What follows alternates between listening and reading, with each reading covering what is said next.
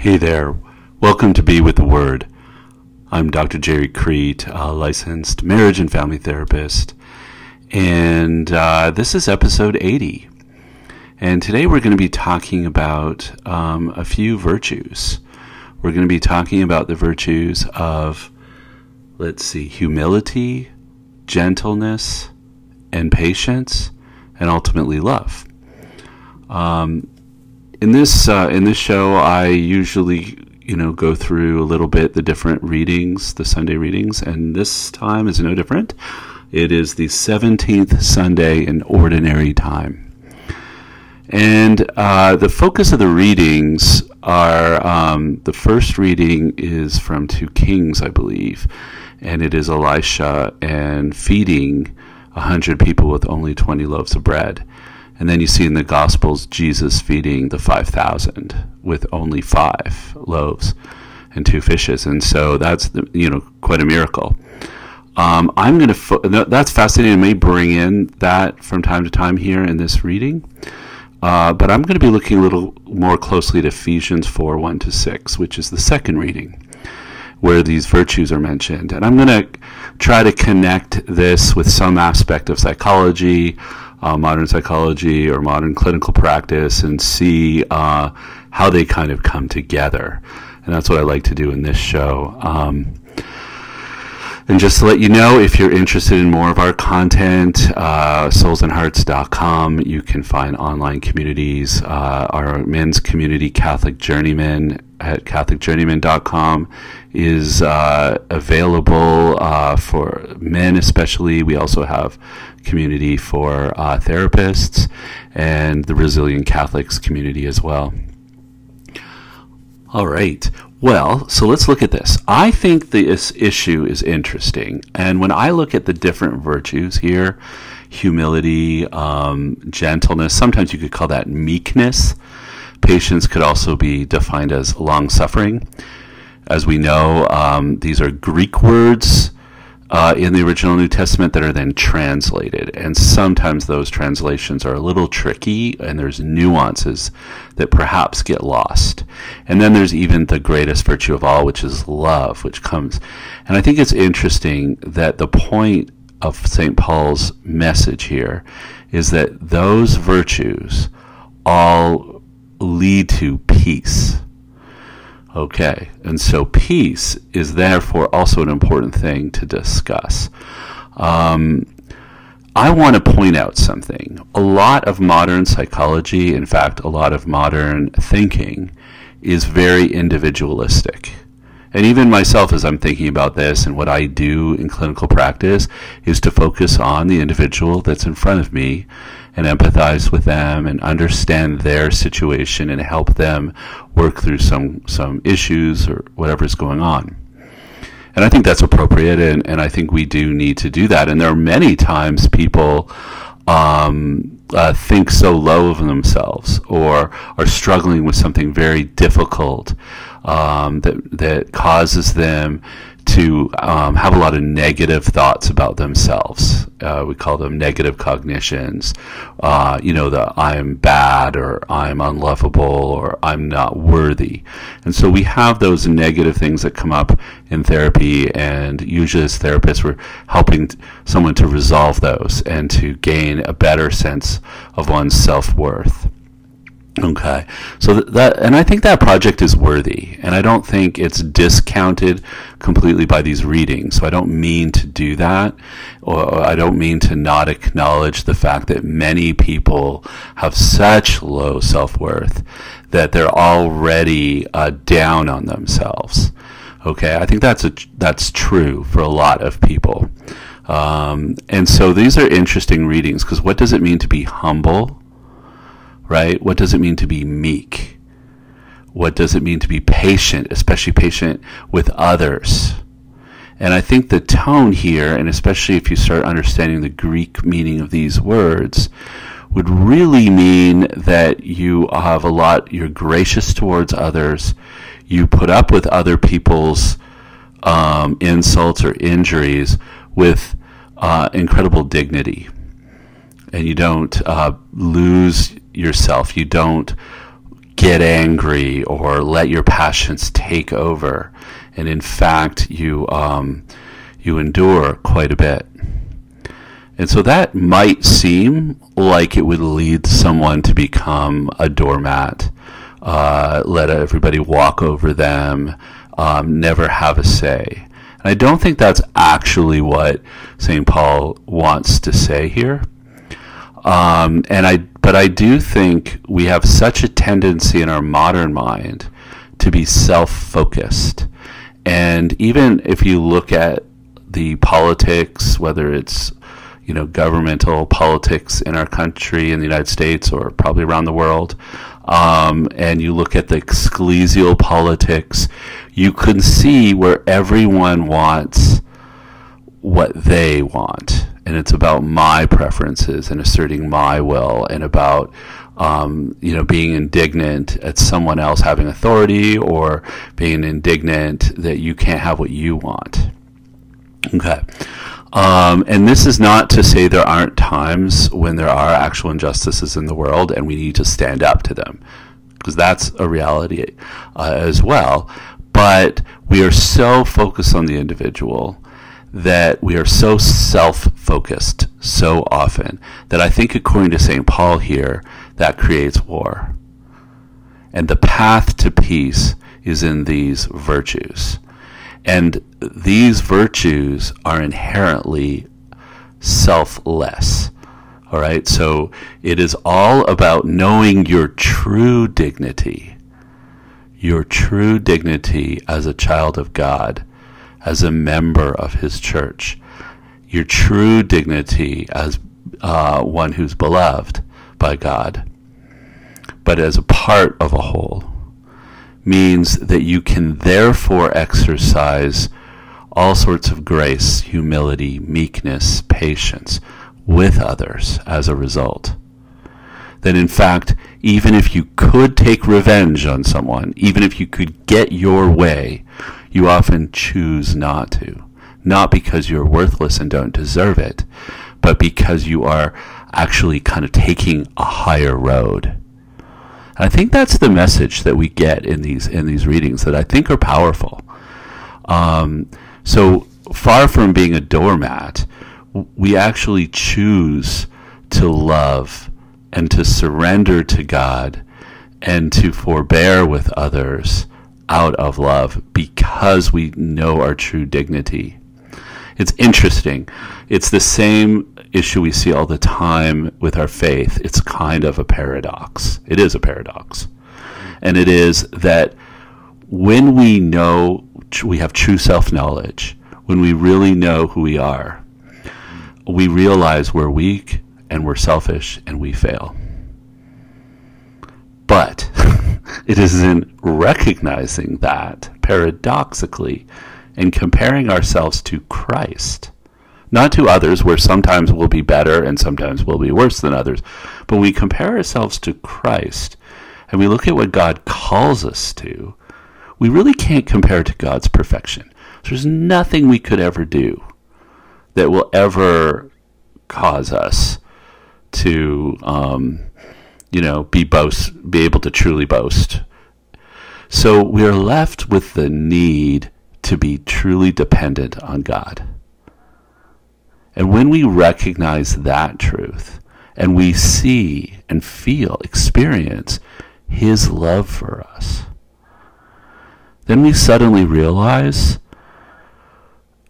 a worth that we never knew we had. It's a worth that's given to us. It's a worth that is experienced through seeing God's gaze toward us, and recognizing he could have so-called revenge or cast us away, but he chooses forbearance toward us. He chooses to be, in a sense, humble. Well, he does. Christ does on the cross. He chooses humility. He chooses meekness. He chooses to be patient with us.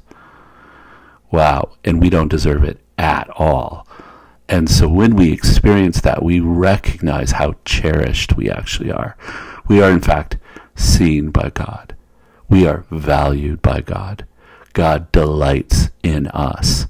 And suddenly all of our needs are met through our relationship with God. And it is that great wonderment that then allows us, that great grace that we receive, that then allows us to actually be transformed in a way where we pass it on to others and we embody those virtues. And if you understand the virtues, as I'm learning more and more, I've been studying St. Thomas Aquinas, I've been gradually learning more about the virtues and how important they are. We recognize that they do need to be practiced, that we have to practice those virtues and cultivate them in time, and they become habits. And then more than a habit, they actually become, sort of in our bones and becomes who we are, right? And then it won't be an effort to be a humble, patient, loving person. It will actually come naturally. All right, I know, and today I don't have a lot of time, but I really did want to get this episode in because these are such powerful messages in this passage. I want to perhaps quote a few people that I noticed. Saint Bernard of Clairvaux said, "It is virtue when man becomes conscious of his own unworthiness. It's the consequence of his truest knowledge of himself." Right? So that is Saint Bernard of Clairvaux pointing out that we, as we know ourselves, we recognize our weakness. Right? And that's just so important. And then later, St. John Chrysostom, one of my favorites, not later than Bernard, earlier actually, describes virtue as that power to take revenge, but never does, right? And that you can bear insult and injury even without complaint. And then we see and we notice that all throughout the New Testament, God is actually described as patient. And even Jesus is described as patient at various times. So we do see that that's God's disposition toward us. I think it's really interesting, the concept of love, right? The Greek word that's used in the New Testament is agape here. And apparently in Greek, agape was the more unusual word. Eros was common. There are other words for love. But Christians used the word agape and kind of claimed it and adapted it to some extent. And what agape really means is almost like an unconquerable benevolence or unconquerable positivity towards someone. In other words, doesn't really matter what a person does to you, right? What they do to me, what no matter how insulting or injurious or cruel, unkind, with love, I still only feel kindness toward them, in that I only want their good. So that's incredible. And these concepts, like the concept of humility and this concept of love, was unheard of in the ancient world. So the Romans had, although they had a lot of positive character traits, and they wanted to achieve great virtue and moral character at their best, they didn't really have words. They didn't use words for humility and love. Not in this way. This is different. Christianity really introduced and reformed these words to mean something rather unique. Because it's so countercultural to think that someone could try to harm me and I would love them, right? Mostly because I see them as hurting, lost, blind, broken, not acting like they should, not acting for their own good, even if it harms, annoys, or disrupts me. And that because I've been so loved by God, that I'm able to love even that person. Again, it's not a doormat, or it doesn't mean we don't report abuse, or it doesn't mean we stay with a partner who physically harms us. No, it's not It's not saying we should put up with things like that, but our disposition toward others that harm us is simply changed, and we simply want their good. All right. We realize that definition of love really isn't about just emotions. It may involve emotions, but it really is a question of the will. So I am choosing to love people, to see the good in them that they might not even see themselves, and choosing to seek their good. And if it's a virtue, then it's something we have to practice before it becomes something we own fully. Mm-hmm. We choose not to live in bitterness, not to live with a spirit of revenge. All right. And as St. Paul says here, all these virtues lead to peace. And isn't that the question in psychology? Isn't that the question that we all should be answering? Like, what is our goal in life? What is our whole purpose in life? Is our purpose simply to have pure pleasure and never to have, make enough money that we never have to do anything? Or is our purpose to have peace? Peace in our world, peace within ourselves. Is our purpose to have meaning and make a difference? If so, the answer in the Bible here, in St. Paul, is that if the self, if the individual is at the center of it all, in terms of a selfishness, there won't be peace. So it's sort of a paradox again. If we want happiness and peace within, we have to be less self-centered, right? And that really isn't the message that we get from society most of the time.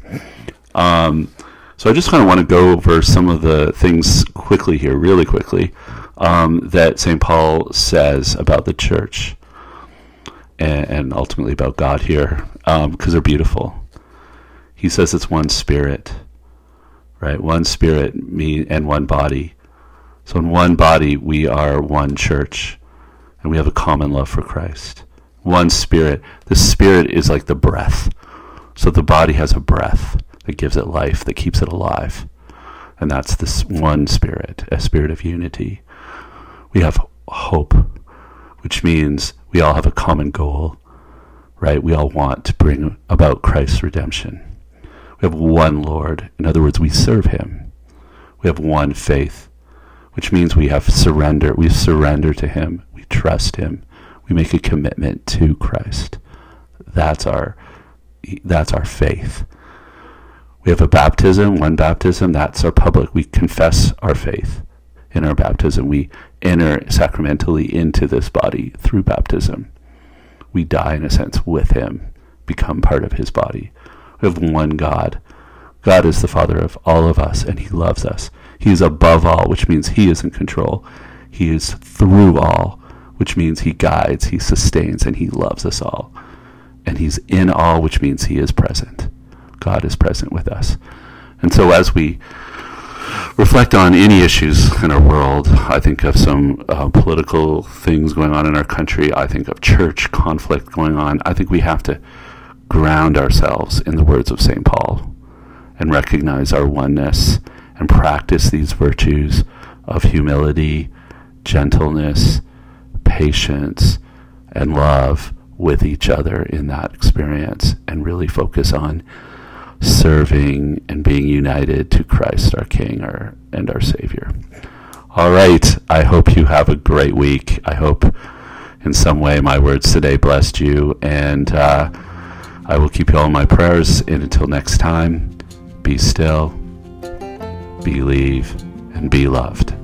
Take good care.